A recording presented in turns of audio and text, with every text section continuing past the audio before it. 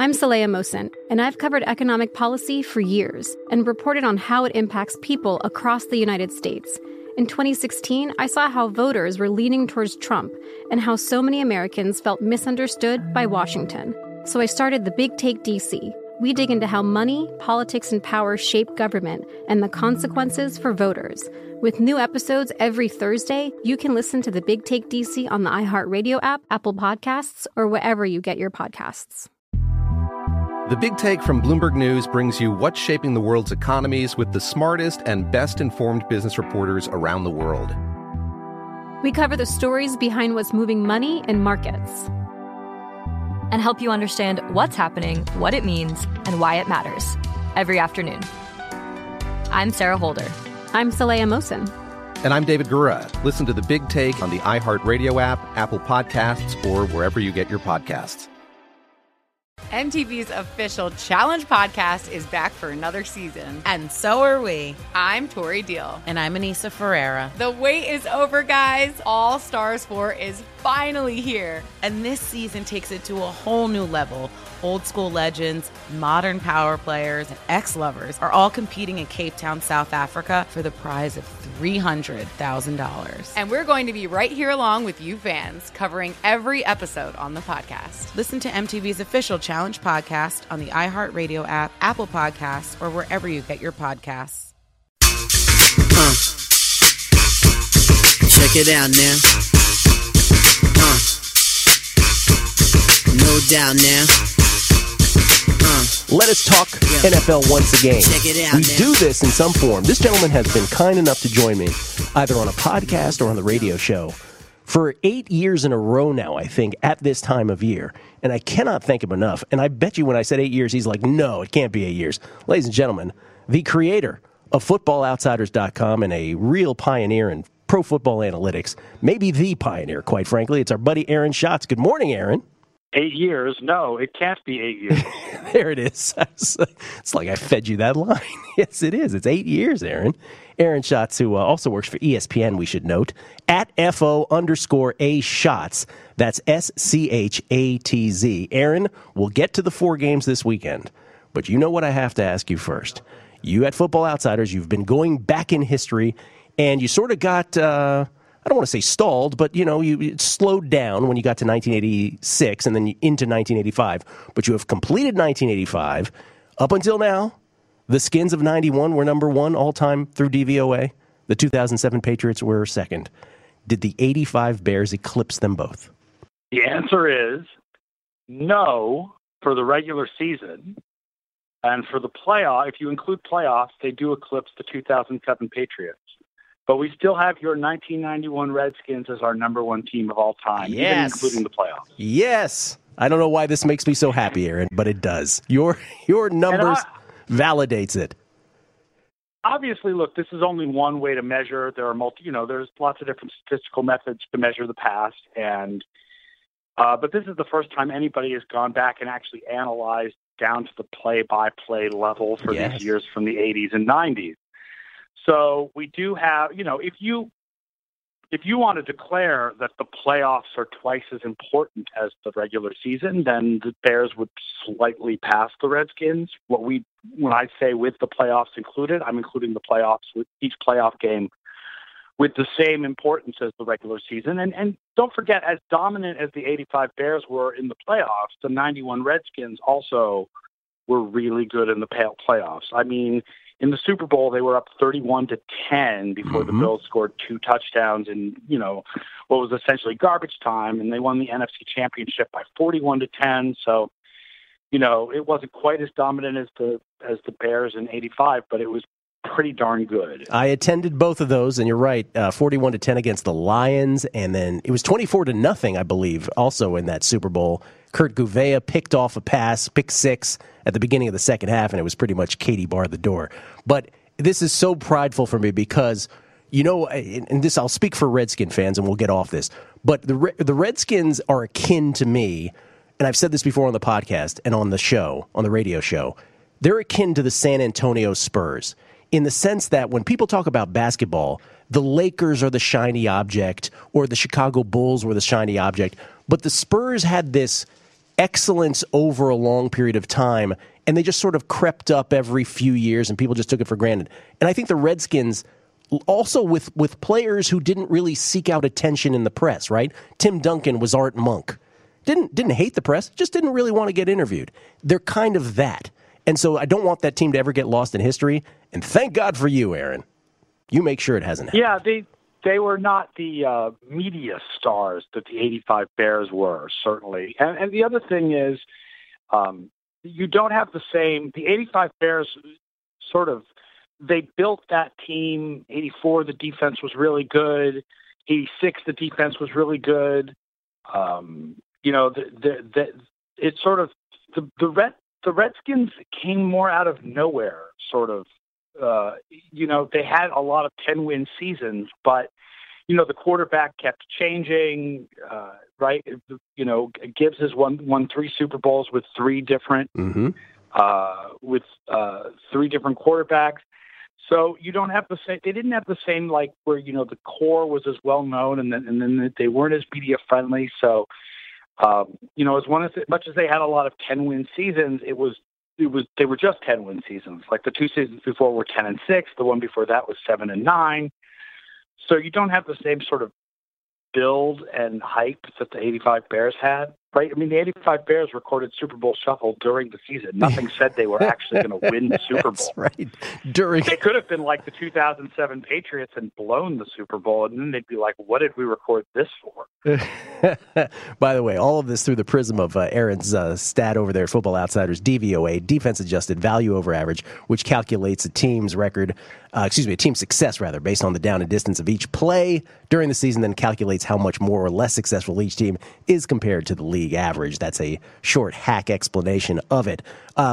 Bearing the headline, though, perhaps I am, as we move to 2019, because on that list of the greatest teams of all time through DVOA, at number 7, Aaron, sits the 2019 Baltimore Ravens.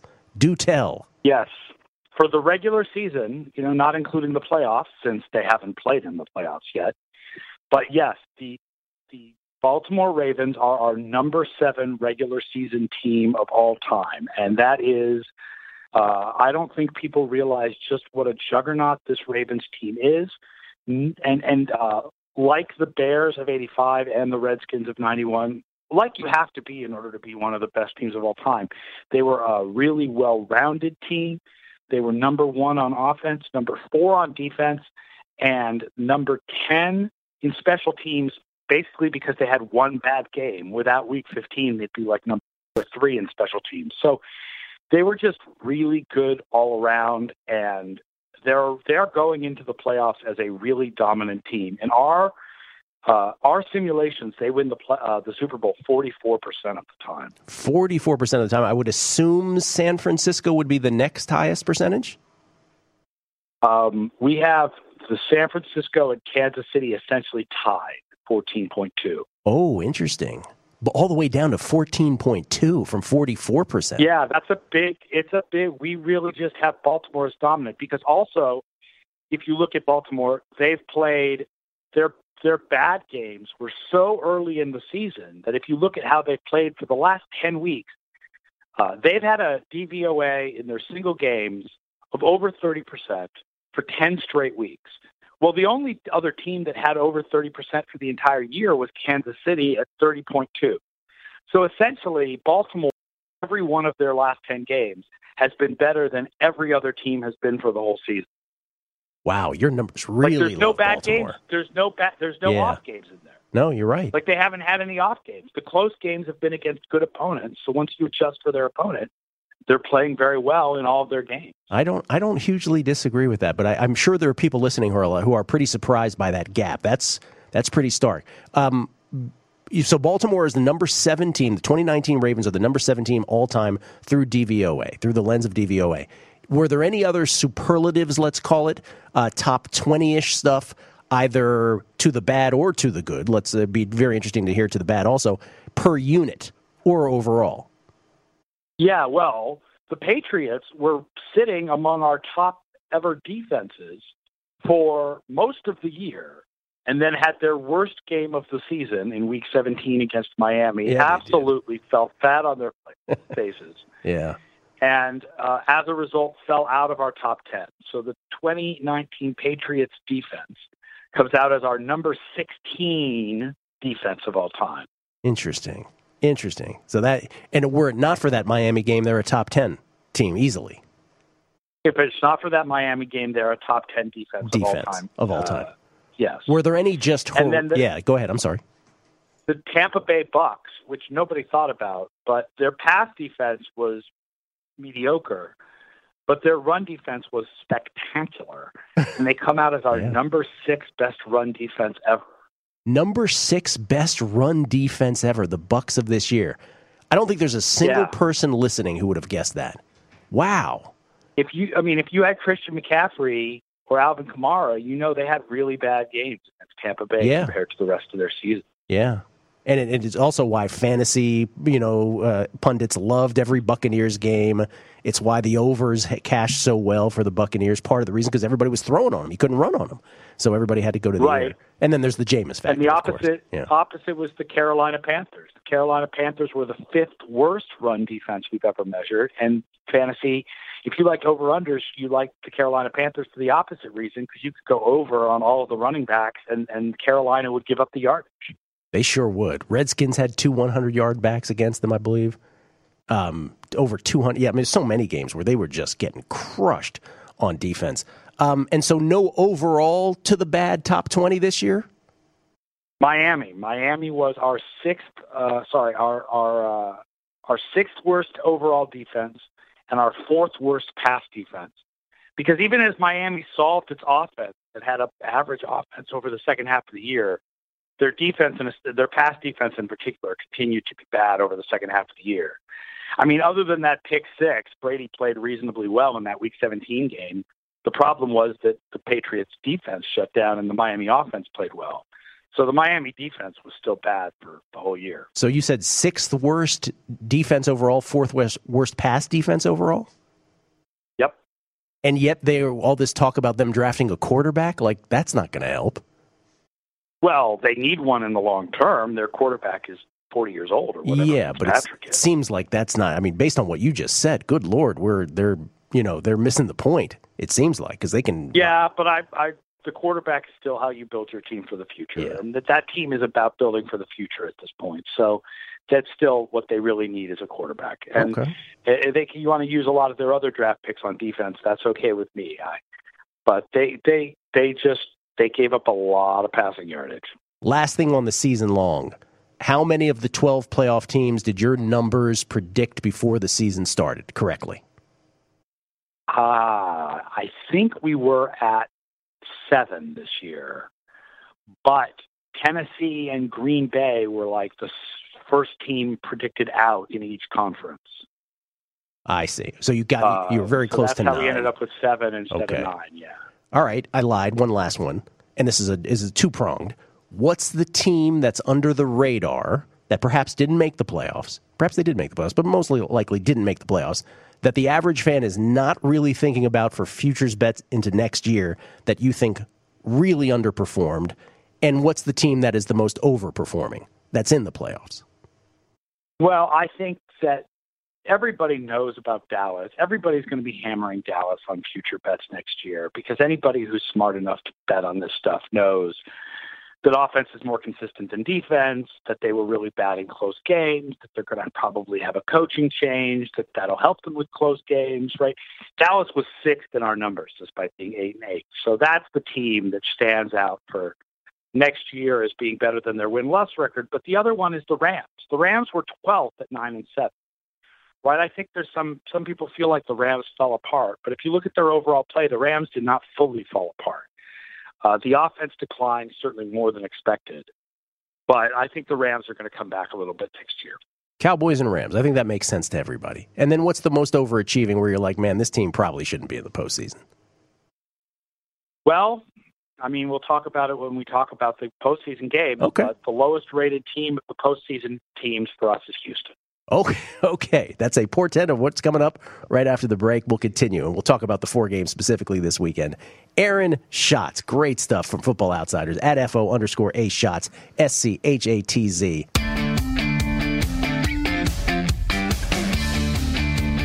Keep it right here for more of A Numbers Game with Gil Alexander. Thursday, January 9th, 2020. It's the Beating the Book Podcast Megapod Division Round. Gil Alexander along with the Staples, Michael Palm from Circa Sports. Good morning, Michael. Good morning, Gil. How are you? I'm doing very well, sir. Thank you for asking. Todd Wishnev from the Showtime docuseries Action. Todd, how you been, man? Oh, it's just been a thrilling life, Gil. How about you? And good, but I will say this. We were supposed to have Michael Lombardi on the show today. VSiN's own Michael Lombardi. He also does his own podcast called GM Shuffle. He's got his own book, Gridiron Genius. He writes for The Athletic. Michael does the podcast with Adnan Virk, and Adnan Virk had a death in the family, and so they had to move their podcast to exactly when we're recording ours. So Michael will be with us next week, and dutifully, because we can always depend on him, and we love having him on, because he's really a regular here too. He's really part of the crew. It's my producer number 5 from VSiN. He also has his own show at VSiN. I don't want to bury the headline. Monday through Friday, 7 to 9 Eastern, 4 to 6 Pacific, called Market Watch. It's the great Jeff Parles. Thank you for doing this, Jeff. Of course, Gil. It's always an honor to be with you and Mike and Toddy. Even though before we started the record button, it sounded like Todd was recording from the surface of the sun. But yes, we have him now. It's good. Todd shows nothing but respect for the show by making sure that he's moving around at all times during the show. So sometimes it sounds echoey and sometimes it doesn't. But Todd is situated not in the kitchen now, correct, Todd? Well, I respect the show incredibly due to the fact that I just signed a multi-million-dollar contract with the Megapod. Yes, you did. That's why I get $1.1 million per year from doing this. So of course I have to respect it properly. You weren't supposed to release the details on that, but yes, Megapod, mega-year deal for Todd Wishnev. Mike, last week, it was silly of me not to have asked you, so I'm going to ask you right now. Circa Sports, obviously, when Week 17 ended, you had the results of your year-long contest, of your Quarter 4. How did the initial Circa Sports million conclude, sir? Well, the gentleman that was in the lead, Booty Blockers, he maintained the lead and held on to win. He really, probably from the halfway point, was in first place. The key game came down to the Eagles and the Giants. He needed the Eagles in Week 17. The person that was in second needed the Giants. Once that result was in and the Eagles covered the 4.5, he was really home free. His name is Isaac Meyer. He is a portfolio manager from Los Angeles, I believe. Isaac Meyer won it? Are you kidding me? Do you know Isaac Meyer? I know him, yes, absolutely. Are you serious? Isaac Meyer came up to me. I'm sorry for interrupting you, Mike, but I'm just astounded. The Isaac Meyer came up to me early in the football season when he had heard me, or might have been, I think it might have even been baseball, when he heard me on Gil's show and obviously saw the Showtime thing. And we had a whole long conversation in the sports book one day, and he messages me on Twitter all the time, or once in a while, and I can't believe that. That's the guy who won it? Wow. He's 34, Gil. He's a portfolio manager from LA. He's actually arriving in Vegas this morning. He's going to be on VSiN with Derek and maybe myself this afternoon on My Guys at 3:05. Then tomorrow morning at 10 a.m. At the Golden Gate Circa Sports, we're going to have a ceremony that will be taped, much like at the Masters. I'll play the role of Jim Nance. Derek will play the club president. Jeff Benson will play the low amateur score. And Isaac Meyer at that time in this ceremony will receive his blue jacket and his $1 million. So very similar to the Masters, other than the fact that a Jew will be allowed there. Is there really a blue jacket involved? Yeah. Everybody had to put their jacket size down. Oh, that's right. That's right. All right. Yeah, he's 41 regular. We had Derek Taylor make the jacket for him, so this will be the first ceremony. Isaac Meyer from L.A., 34 years old, the inaugural winner of the Circa Sports $1 million grand prize. What was his percentage, his final percentage? Do you remember? Well, he got 58.5. right? Out of what? Possible 85. So Todd is very good at math and charismatic. He can do the percentage there. 58.5 divided by 85 is 68.8. Pretty damn good. Pretty good. And who won the fourth quarter, just to be thorough? Fourth quarter was for the third out of 4 quarters a single winner, Gil, which is really surprising again. The name Tall and Nasty is a gentleman. The detail I got was from Montana.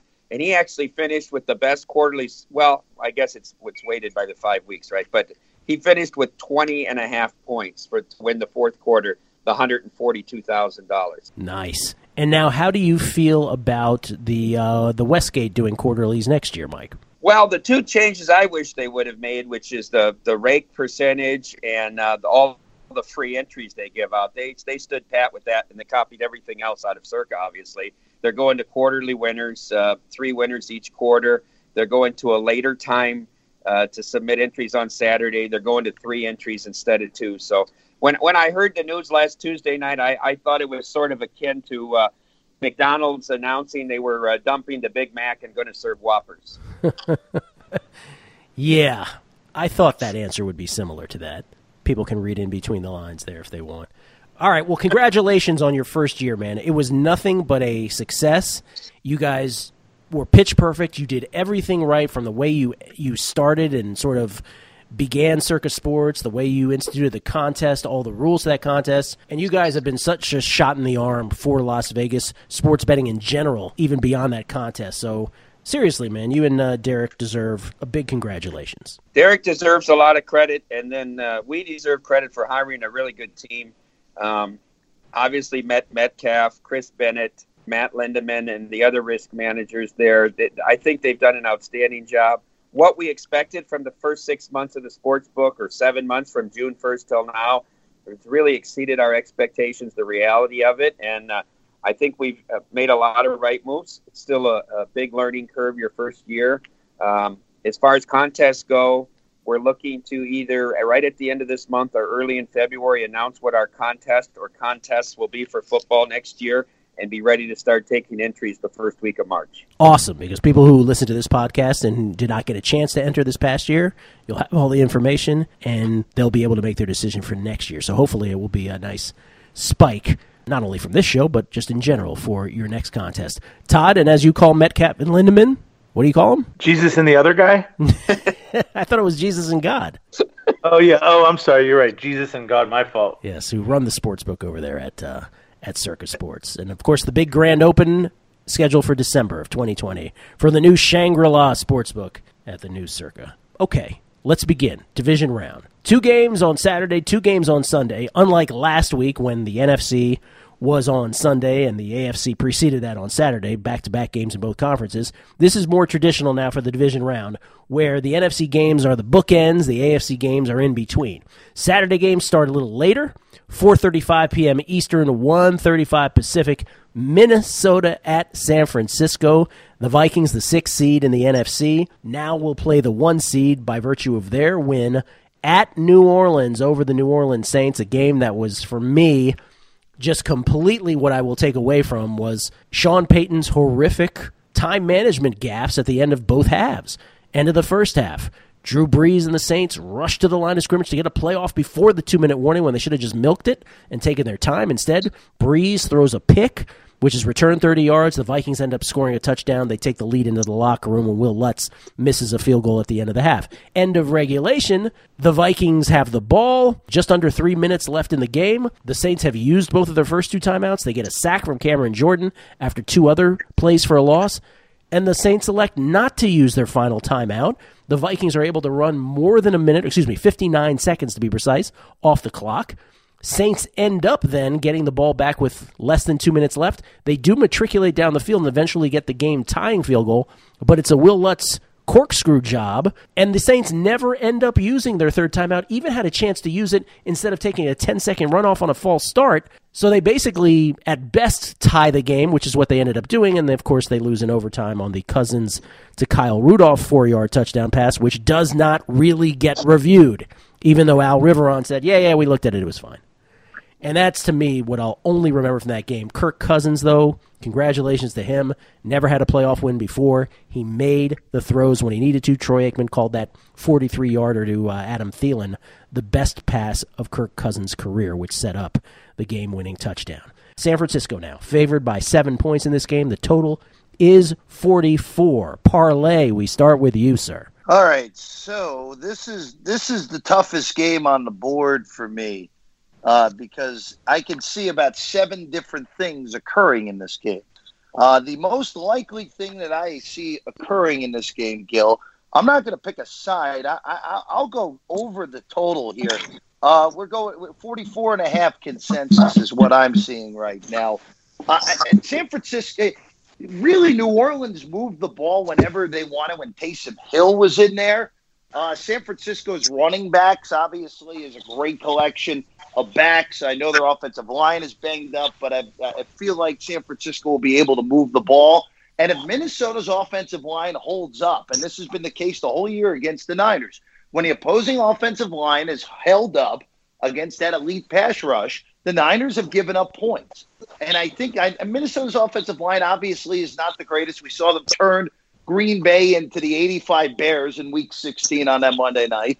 But now that the monkey is off Kirk Cousins' back, I have a feeling he's going to play loose with no pressure in this game, and Minnesota's going to hang around, and there's going to be points, and this is something in the area code of 31-24 or 28-24 with the Niners winning, but I don't feel comfortable enough laying the 7, so I'll go over the total in Niners in Minnesota. And we'll give you 44 consensus on that total. Even better. Even better. I'm with you on the side. I have no play on the side pre-flop for me. Nothing.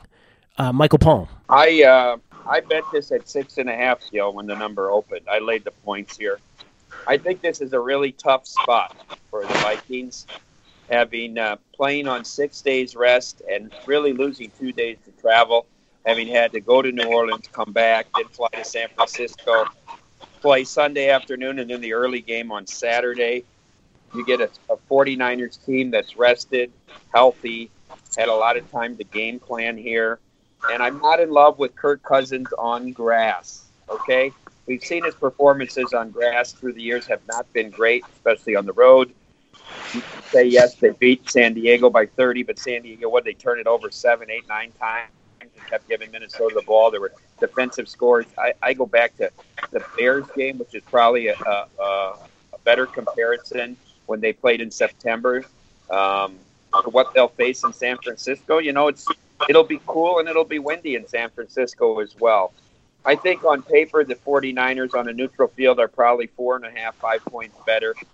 So I felt comfortable laying 6.5. I know the numbers moved to 7, but I still think that's a play with the 49ers. Yeah, I don't have a problem with Kirk Cousins on grass. After all, he played his entire Redskin career and put up a whole bunch of gaudy stats on grass in D.C., but I do have doubts about his decision-making late in games, although obviously we didn't see it at New Orleans. I'm not over that yet. But I also have issues with the Niners in that I love them. I still think they're going to the Super Bowl, but special teams plays a little shoddy sometimes. Kyle Shanahan, for as great as he has been, and I love Kyle Shanahan as a coach, he made RG3 great in D.C., but he makes some curious managerial decisions late in games also. And as Todd has often said, and maybe I'm segueing right to you on this, Todd, there's always that worry that Jimmy G is going to do something wrong at some critical point. So I am just staying off this pre-flop. Todd? I'm going to lean with Mike. I'm not going to bet this, but I lean San Francisco. And here's why. Minnesota all year was great at home and crappy on the road. It is Kirk Cousins. I don't trust Kirk Cousins. I know he played a good game in New Orleans, but come on. They were up 20-10 and let the other team back in the game. It's not exactly like they, slaughtered New Orleans or anything.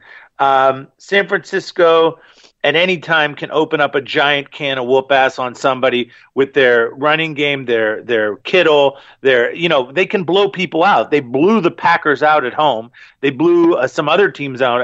It doesn't come to mind right away, but they blew other teams out at home. Minnesota is, a similar team to the Green Bay Packers. Why can't San Francisco blow them out if they're playing well?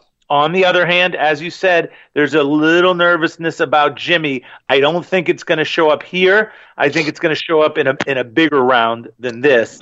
I lean to San Francisco, and I'm not going to. I'll probably in-game this, but San Francisco is the side for me. I just don't think Minnesota can do it 2 weeks in a row. San Francisco weather, 55-degree high on Saturday for this.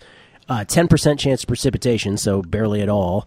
But 17-mile-per-hour winds, which is interesting that comes up on the weather report. As far as the weather for Baltimore, which is the next game on Saturday, should be, let's see, I'm on the wrong day, Saturday, 20% chance of rain. Should really be even warmer in Baltimore than it is in San Francisco, which for people who live in the Bay probably aren't very surprised by that. But should be high 50s in Baltimore. Could be, by game time, should be in the 60s. In Baltimore. So very good balmy weather in Baltimore for this one between the Titans and the Ravens. 8:15 p.m. start in Charm City, as they like to call it. By the way, it'll be 63 degrees according to this long-range forecast. 10.5-point favorites. No, let's call it 10-point favorites. It's either 9.5 or 10-point favorites in favor of the Ravens. Bill Krackomberger and I were talking about this on a numbers game at VEASAN this morning on Sirius XM Channel 204, how a lot of books have the 10s to prevent 6.5-point teasers from getting to the 3. But it's 10s or 9s or 9.5s. Totals 46.5, 47. Tennessee with that amazing win over the Patriots. Biggest sequence, of course, of that game was that goal line stand when the Patriots were up late in the first half. They were up 10-7. First and goal at the 1. 2 plays where they lost a yard and gained a yard, and then on third down, no sneak on any of those downs from Tom Brady, whose calling card has always been the quarterback sneak. They lose 3 yards. They kick a field goal. Titans score before the end of the half, and they hold that score 14-13 really the whole way until the final sequence of the game when there was a pick 6. Patriots ended up getting the ball subsequently there with 9 seconds left. That's when the pick 6 happened. But Baltimore, number 1 seed in the AFC against the low seed in the AFC in Tennessee. Baltimore with a 10-point bulge or 9.5. Mike, you got first crack at this. Yeah, I like this game over.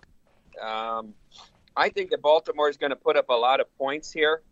I don't think that this Tennessee defense, the defensive line, the Patriots had struggles running the ball. I don't think Baltimore will have these struggles. And then I think that will open the game up for Lamar. I get a little hesitant on laying close to 10 in this spot because to Todd's point, you're up 14, you're up 13 late, and that back door is always open. So I prefer to take this total over. I think the weather will be decent, and I think Baltimore will score somewhere close to 30 points. Can anyone stop Derrick Henry, I guess is what this really comes down to for me. Todd, your thoughts? I'm looking at Baltimore's defense, and I wasn't as impressed with Tennessee's win. Now we all won with that Tennessee thing, but that was more a bet against New England than a bet on Tennessee. I wasn't impressed with the fact that Tennessee couldn't score at all in the second half against New England, and that really Tannehill really kind of looked like Miami Tannehill in that game rather than new and improved Tannehill. But if you look at who he did it against, there weren't a lot of really big teams in there. And the one really good team they played, they got spanked by New Orleans after taking a big lead. Baltimore Ravens, if you look back over the last about 10 to 12 weeks, the most points they've ever given up is 20 to New England when they won 37-20 in a blowout.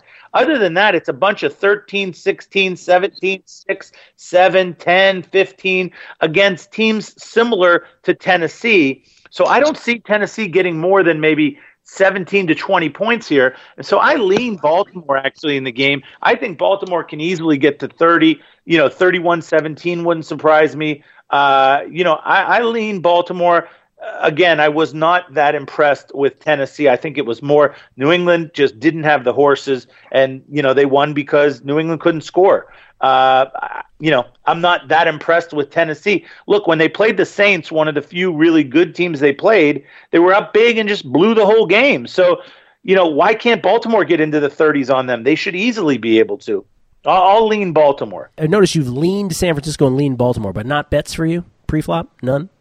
I'll probably do some form of teasing with these games. Yeah, me too. I don't think I'm going to pre-flop bet them, but I'll definitely be, probably looking for ways to either 10-point tease, 7-point tease, finding some kind of tease, combination because I like these two favorites. I'm the same way. I loved a couple games last week pre-flop, and Tennessee being one of them, even on the money line as we discussed on this show. But I'm with you. I am not gravitating towards these games in terms of ATS pre-flop the same way. But yes, teasers are definitely going to be in play. We'll get to that momentarily. And not to fixate on Derrick Henry, but I brought this up on the radio side. Did you see that footage they had of Derrick Henry in high school?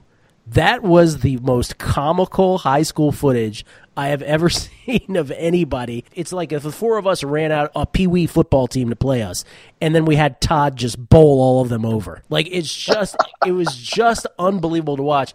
And Dave Farah, Matt Brown, and I, we do a fantasy show on Sunday. We started to look up Derrick Henry's stats his senior year in high school. He had two different times where he had back-to-back games with 6 touchdowns. He had another game where he had like 57 carries for 450-some yards. Just ridiculous. But he has been better and better as the year progresses. He did the same thing last year. We will see if Baltimore can hold him in check. That'll go a long way towards determining this one. Jeff? I agree with not betting this game pre-flop. This is a lean for me as well, and I'll go actually oppo of what Todd said, and I'll go with the Titans getting the 10 or the 9.5, especially if it's the whole 10.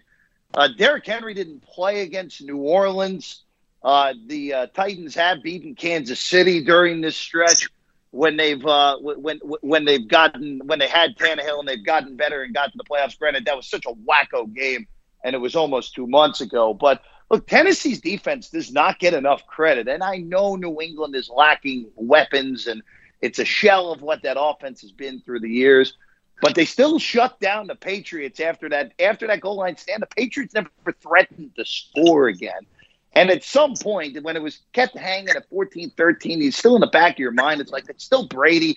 It's still Belichick. The Patriots are going to find a way. The Titans never even allowed them to even get close to field goal range to take the lead at the end of that game.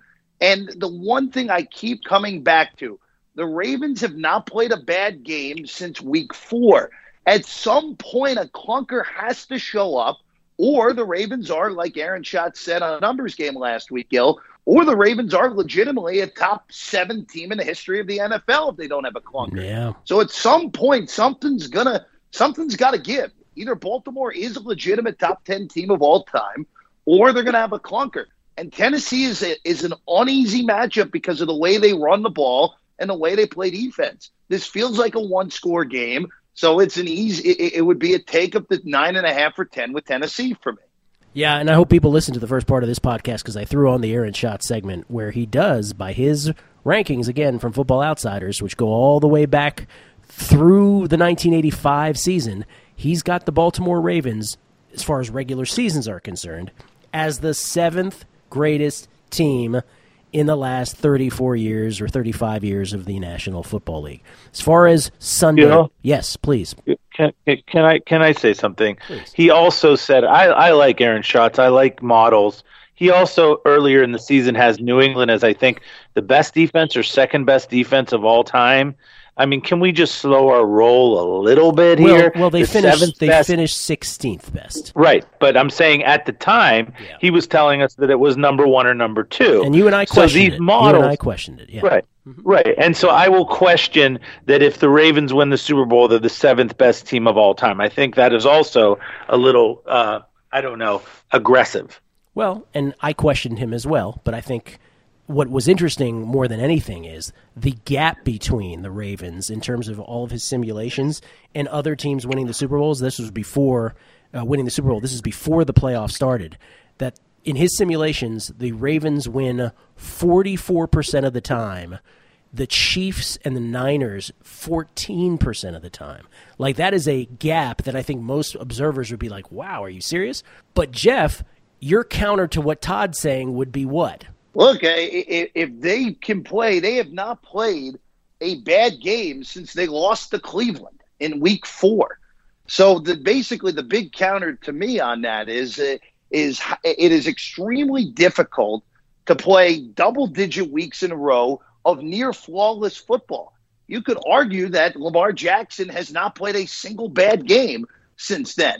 Their special teams has played flawlessly except for that random Thursday night against the Jets. And Todd brought it up perfectly defensively. The Ravens' defense has been really good since they got Marcus Peters, and they've been shutting teams down.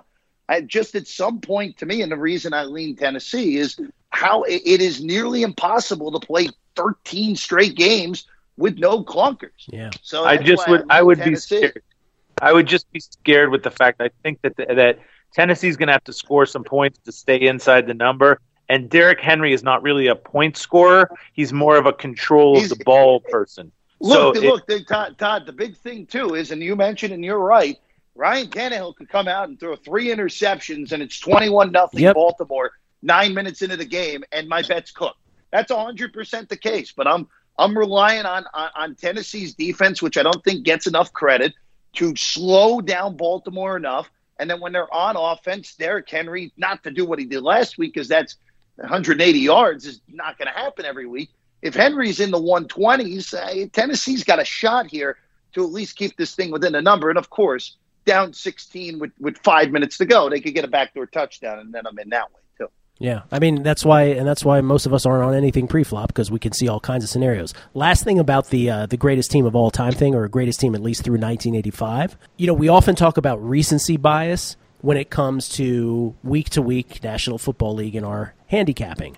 This is sort of the opposite of recency bias, that we're almost too close to the sun with a team like the 2019 Ravens. We almost go the other direction when we think about teams of lore. So while we're in the moment, I don't think we always realize, because what Jeff's saying is right, we may not realize just how good this team is that we're watching in Baltimore. The number one team since 1985 for Aaron Johnson Football Outsiders through his metric of DVOA is the 1991 Washington Redskins. And unless you're a Redskins fan like me, who lived every snap of that season and knew as a fan, this is the greatest damn fucking football team I've ever seen in my damn life, most people who are football fans, as big football fans as I am, don't process it that way, didn't at the time. But with time, they're probably like, oh, wow, Mark Rippon only got sacked 7 times all year? Oh, wait a minute, they only lost 1 legitimate game all season and all the postseason? So I guess what I'm saying is it's a bolder take for Aaron to say what he's saying about the Ravens than it is for us to say, wait a minute, that can't be right about the Ravens. I think that needs to be said. Anyway, let's move to Sunday. I'd like to ask the panel a question. Please. How big of a factor do you think for Lamar Jackson, his performance against San Diego in the divisional round will be as he heads into this game? Interesting question. Do you mean the San Diego game last year? Is that what you're talking about? Yeah, when in the fourth quarter the Baltimore fans were booing and calling for Flacco. So let's just make a scenario. Let's say Tennessee goes up 10-0. Like, does that creep into Lamar Jackson? Is that what you're asking? I don't think so. Yeah, that's what I'm asking. How big of a factor was what probably his worst pro performance last year, which was in the playoffs against the Chargers? I don't think it's going to be a factor. And these guys, they're playing. I don't think they're thinking about that kind of thing. Lamar Jackson has been pretty much unstoppable all year. Harbaugh's been fantastic. The offensive coordinator has created a brilliant scheme there. I really don't think that's going to be an issue. And I personally, I really don't think that Tennessee is that good just based on the New England game. I mean, New England lost to Miami at home. They were not a good team at the end of the year. Tennessee barely squeaked that game out. Now, Jeff was saying New England never got close. Had the guy Edelman not dropped the ball at around the 50-yard line, they may have lost the game. So I don't think it's going to have a major factor be a major factor in this game for Lamar. I think they're rolling too well right now, and I just don't really buy into that kind of stuff. I'm with Todd on that. Mike, you feel otherwise for asking the question? I'm guessing. It's I think it's a question you have to ask when handicapping this game, and wonder, especially from in-game opportunities, if the start isn't ideal, as Jeff suggests, for Baltimore, will that put extra pressure on Jackson in this spot? Definitely worth pondering, and time will tell. I mean, just in general, Baltimore falling behind in a game. Like, we just don't see that, right? So, Gil, add one thing here. When is John Harbaugh? Look, Harbaugh is an unbelievable coach. He's won a Super Bowl. He won a Super Bowl with Flacco, for goodness sakes. They've never been the hunted. Right. They've always been the hunter. Right. This is the first time that they're the number one overall seed. Everyone's trying to chase down Baltimore. Now, it's a whole different team than what they've had in the past. Obviously, Ray Lewis is gone. Flacco's gone. Ed Reed's gone. All those elite players from even that Super Bowl team, for the most part, aren't there anymore. But this is a new game for John Harbaugh as a coach. And I imagine he'll probably be his steady hand self. But I think Mike's question does have a little bit of merit. I don't think it will impact it because I think Lamar Jackson's a completely different player than he was 12 months ago, especially throwing the football. He's a lot more confident, and he was much better this year than he was at any point a year ago throwing the ball. But if it's somehow 10-0 Tennessee at the end of the first quarter and Baltimore struggling to move the ball, that's when the questions can start creeping in a little bit. Well, I guess that's what I'm saying is we've framed it as a Lamar Jackson mental thing. But what I guess I'm saying is they're just never behind to begin with. How would we be able to differentiate between the fact that it's Lamar or just the fact that the team as a whole is just never used to being in this position? Are they a team built for a comeback, right? So it'll be fun to watch. That's the second game on Saturday, that's for sure. Sunday, another AFC game. This is the game between the Houston Texans and the Kansas City Chiefs. 3:05 Eastern, 12:05 Pacific start. Chiefs, 9.5, 10-point favorites, right in that same pocket as Baltimore the day before. Houston, boy, I don't know how they won that game against Buffalo. But, man, 16-0 deficit. They come back to make it 16-8. Strip sack. They get a field goal, then a 3-and-out. Houston takes the lead after a 2-point conversion. It's 19-16. Buffalo matriculates. There's a Josh Allen lateral on the way down to matriculation. I don't know what he was doing. But anyway, they end up getting it third down in field goal range to tie the game. The Bills do. Intentional grounding. Horrible sack. They lose 33 yards on 2 plays. That second play, they should have punted anyway on 4th and 27, but there was no one in Sean McDermott's ear to say, hey, coach, probably should punt. We got the 3 timeouts anyway. Might as well pin them. But they do end up successfully using those 3 timeouts after 3 rushes, and then Houston doesn't convert on a 4th and 1 where Deshaun Watson gets stoned. Buffalo ends up tying it in regulation. Houston, on an unbelievable, iconic play for their franchise, Deshaun Watson bounces off 2 tackles, spin and bounces, really, finds his running back, 34-yard pickup, and, of course, Ka'imi Fairbairn wins it in overtime, 22-19. And that, of course, doesn't even include the phantom blindside block on the Bills that preceded that took them out of potential game-winning field goal range. Houston's here. Somehow they got through, but they get the Chiefs. Weather in Kansas City. If this game were on Saturday, snow in the forecast. But on Sunday, above freezing and nothing but sunshine in KC. We start with you, Todd, on this one. First of all, I just want to say, is there a coach that does worse on 4th and inches than Bill O'Brien in the history of football? I can remember so many 4th down and less than 1 where Bill O'Brien somehow blew it. And it happened again this past week. But I can remember a Raiders game one time, and there was a Chiefs game. I mean, just so many antics and craziness happening when it's. I remember one time he gave it to like a 160-pound back on 4th and 1 and didn't make it from many years ago. He is just a 4th and 1 nightmare. Anyways, that being said, I don't think Houston has a chance in hell in this game. I know they beat them early in the year. That was a different Kansas City team. I think Kansas City has their ducks in a row. Am I going to pregame bet it? Probably not. Again, I'll probably be looking to use it in some form of teaser. I don't think Houston's that good. I don't even think they should have won the game last week. I think if Buffalo, had played that a little smarter, there was no way Houston was even coming back in that game. So many things had to go right for them to even advance. I think they're a very flawed football team with a very flawed coach. Again, I think he's a good coach, not an elite coach. He's kind of like a Tomlin. He can get you to 9, 10, 11 wins, but he's not going to take you anywhere spectacular.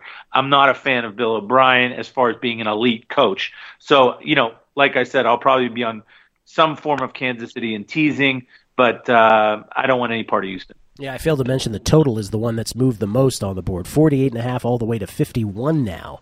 51 across the board in this game.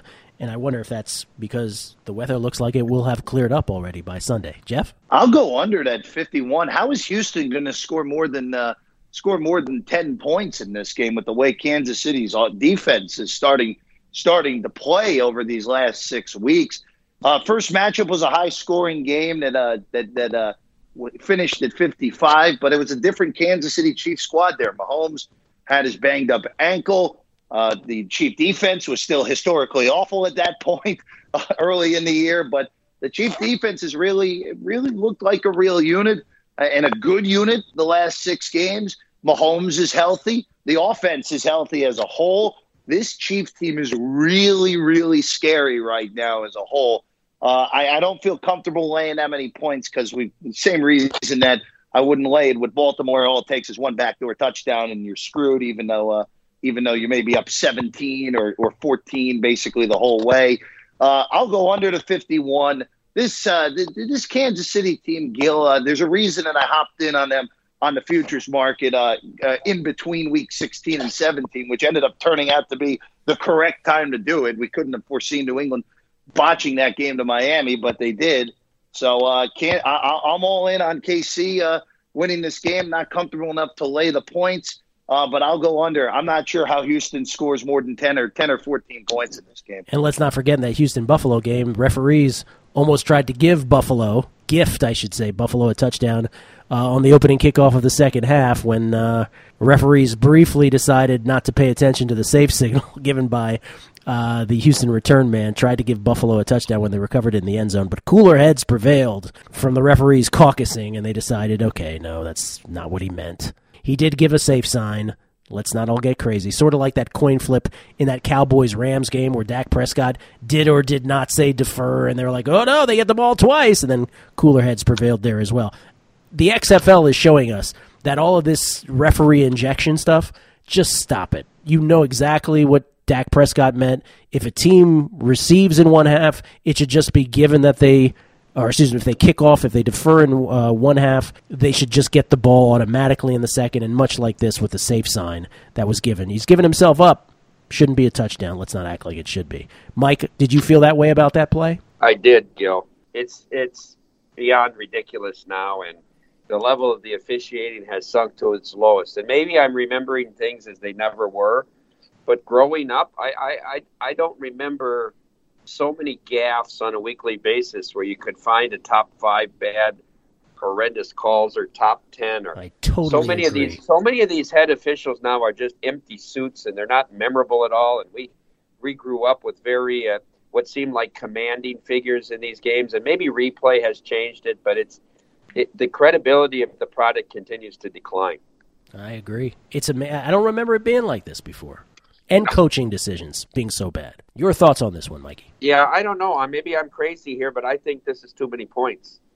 Let's remember that Kansas City was life and death to beat San Diego and Phillip Rivers by 10 in the last game of the year. I mean, they needed a kick return touchdown to really turn that game around. I don't know. Watching, and maybe it's a recency bias of watching Deshaun Watson and how tough he is down the stretch in games, and you know, they'll have some weapons back this week, and I think that they keep this game within the number.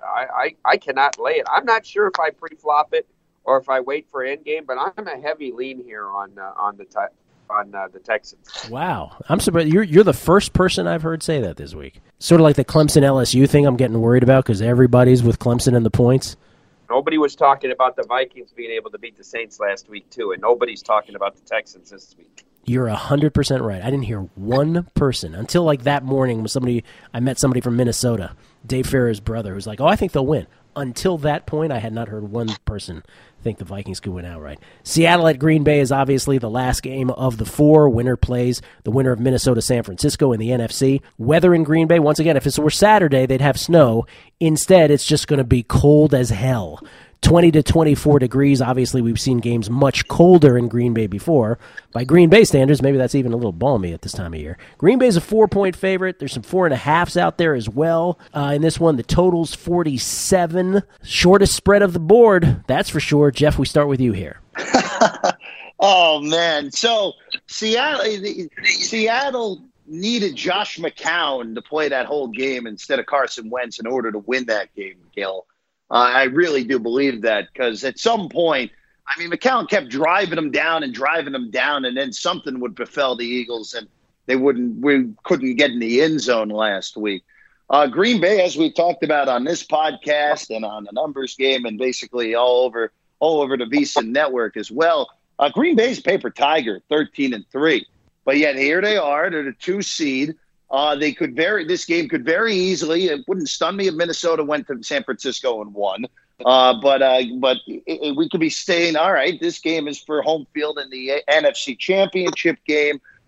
I have nothing on this game. There are no bets at all, because I could see Seattle winning the game outright. I could see Green Bay winning by 2 touchdowns. I could see this game ending 28-24. I could see this game ending 13-9.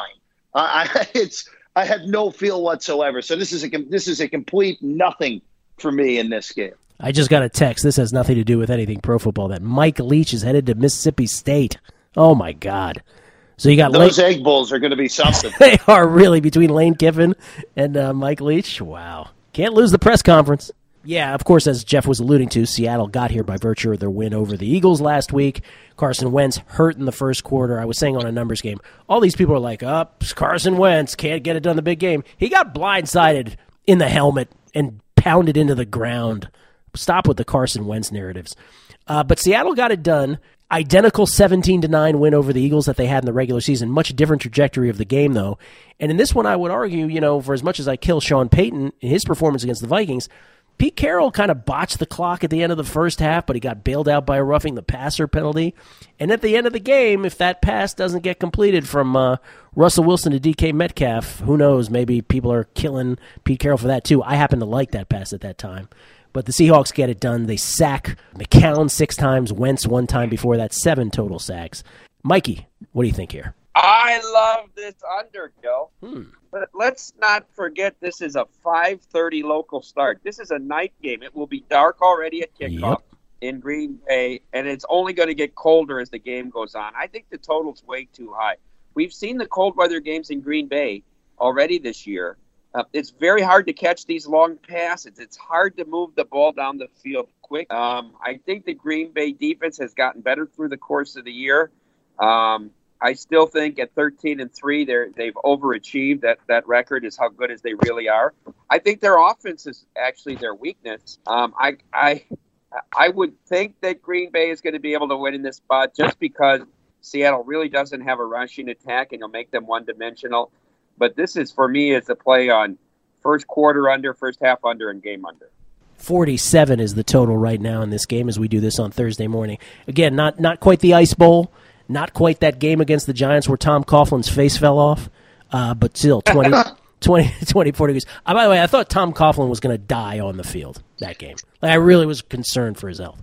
Todd? I just want Russell Wilson when I'm in a tough spot. He just seems so incredibly elusive and able to pull plays out of his butt. I just don't understand how you stop the guy. Now, granted, there have been games where he has been stopped. The game against Arizona was kind of a conundrum.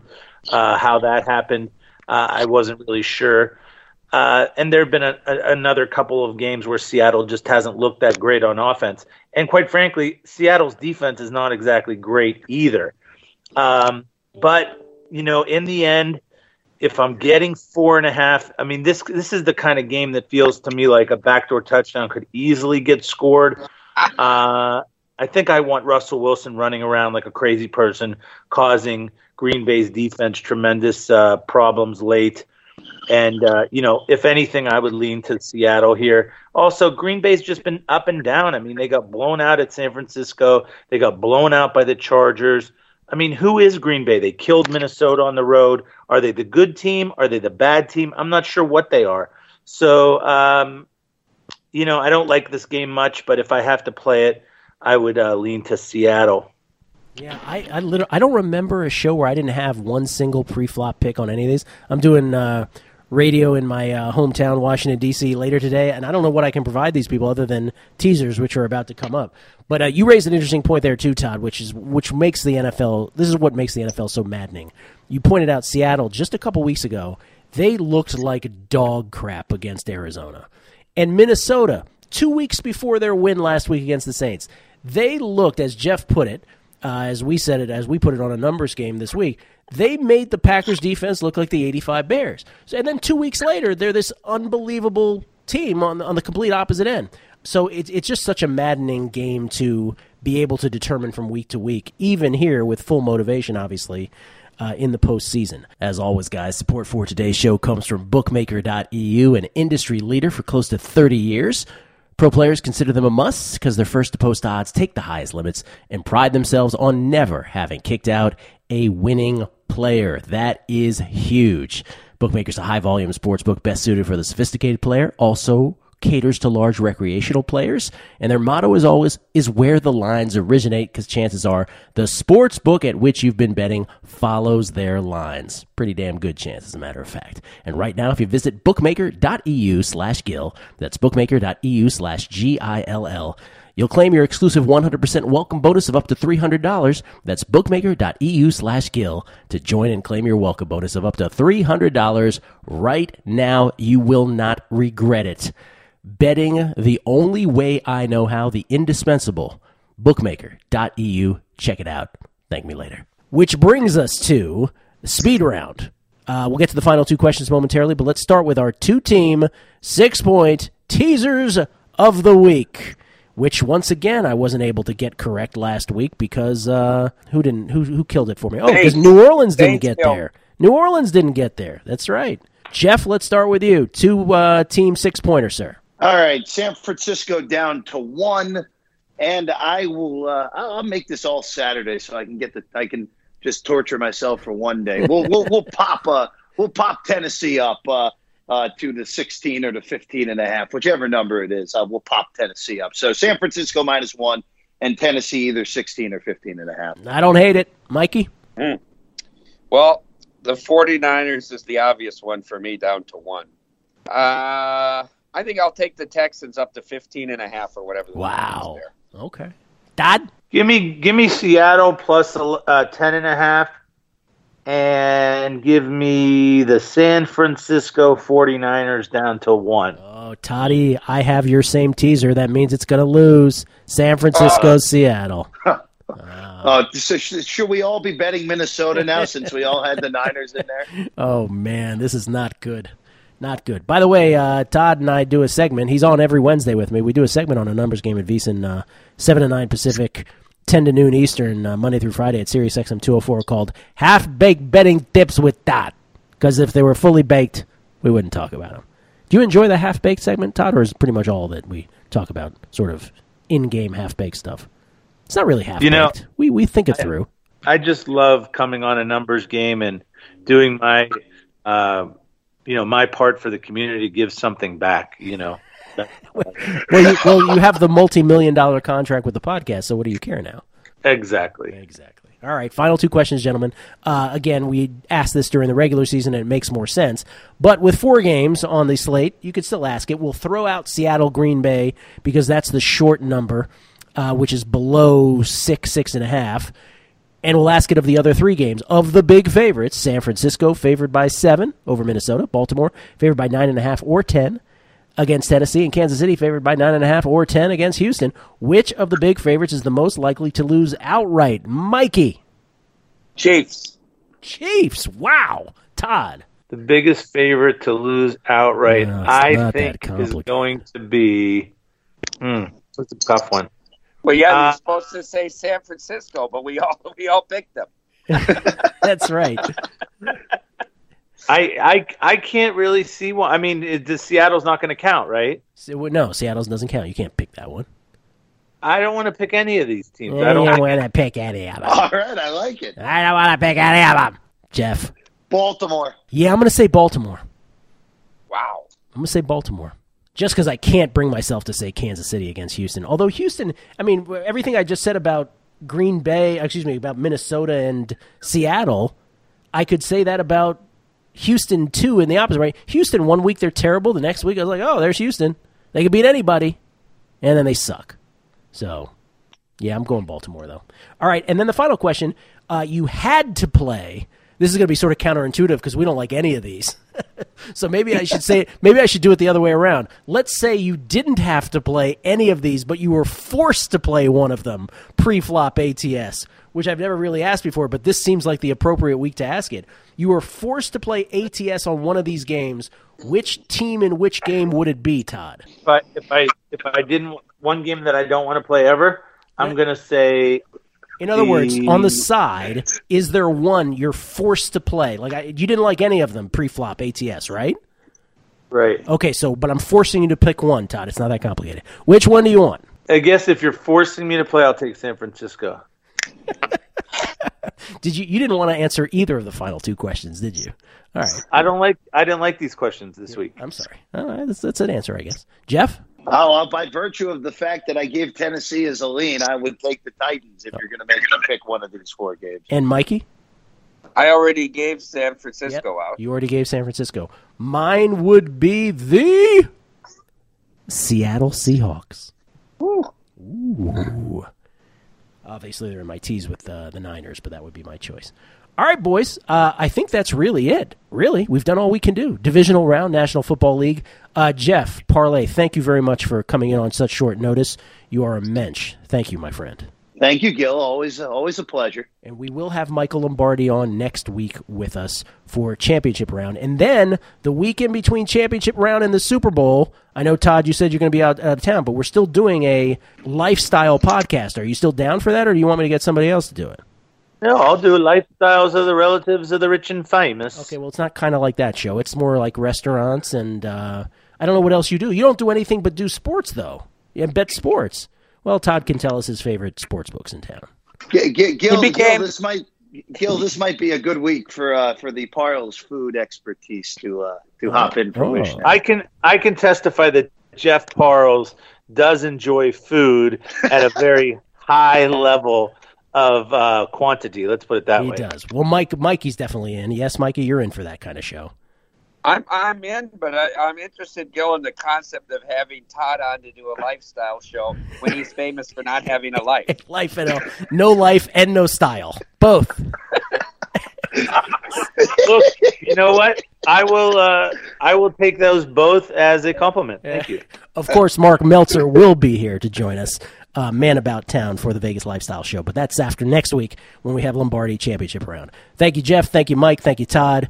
Good luck to all of you. Division round, National Football League. Thank you so much for listening.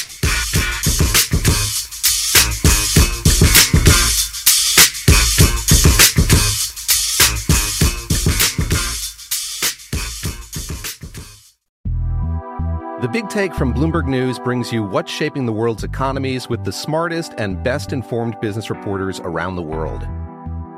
We cover the stories behind what's moving money and markets, and help you understand what's happening, what it means, and why it matters every afternoon. I'm Sarah Holder. I'm Saleha Mohsin. And I'm David Gura. Listen to The Big Take on the iHeartRadio app, Apple Podcasts, or wherever you get your podcasts. I'm Saleha Mohsin, and I've covered economic policy for years and reported on how it impacts people across the United States. In 2016, I saw how voters were leaning towards Trump and how so many Americans felt misunderstood by Washington. So I started The Big Take DC. We dig into how money, politics, and power shape government and the consequences for voters. With new episodes every Thursday, you can listen to The Big Take DC on the iHeartRadio app, Apple Podcasts, or wherever you get your podcasts. MTV's official Challenge podcast is back for another season. And so are we. I'm Tori Deal. And I'm Anissa Ferreira. The wait is over, guys. All Stars 4 is finally here. And this season takes it to a whole new level. Old school legends, modern power players, and ex-lovers are all competing in Cape Town, South Africa for the prize of $300,000. And we're going to be right here along with you fans, covering every episode on the podcast. Listen to MTV's official Challenge podcast on the iHeartRadio app, Apple Podcasts, or wherever you get your podcasts.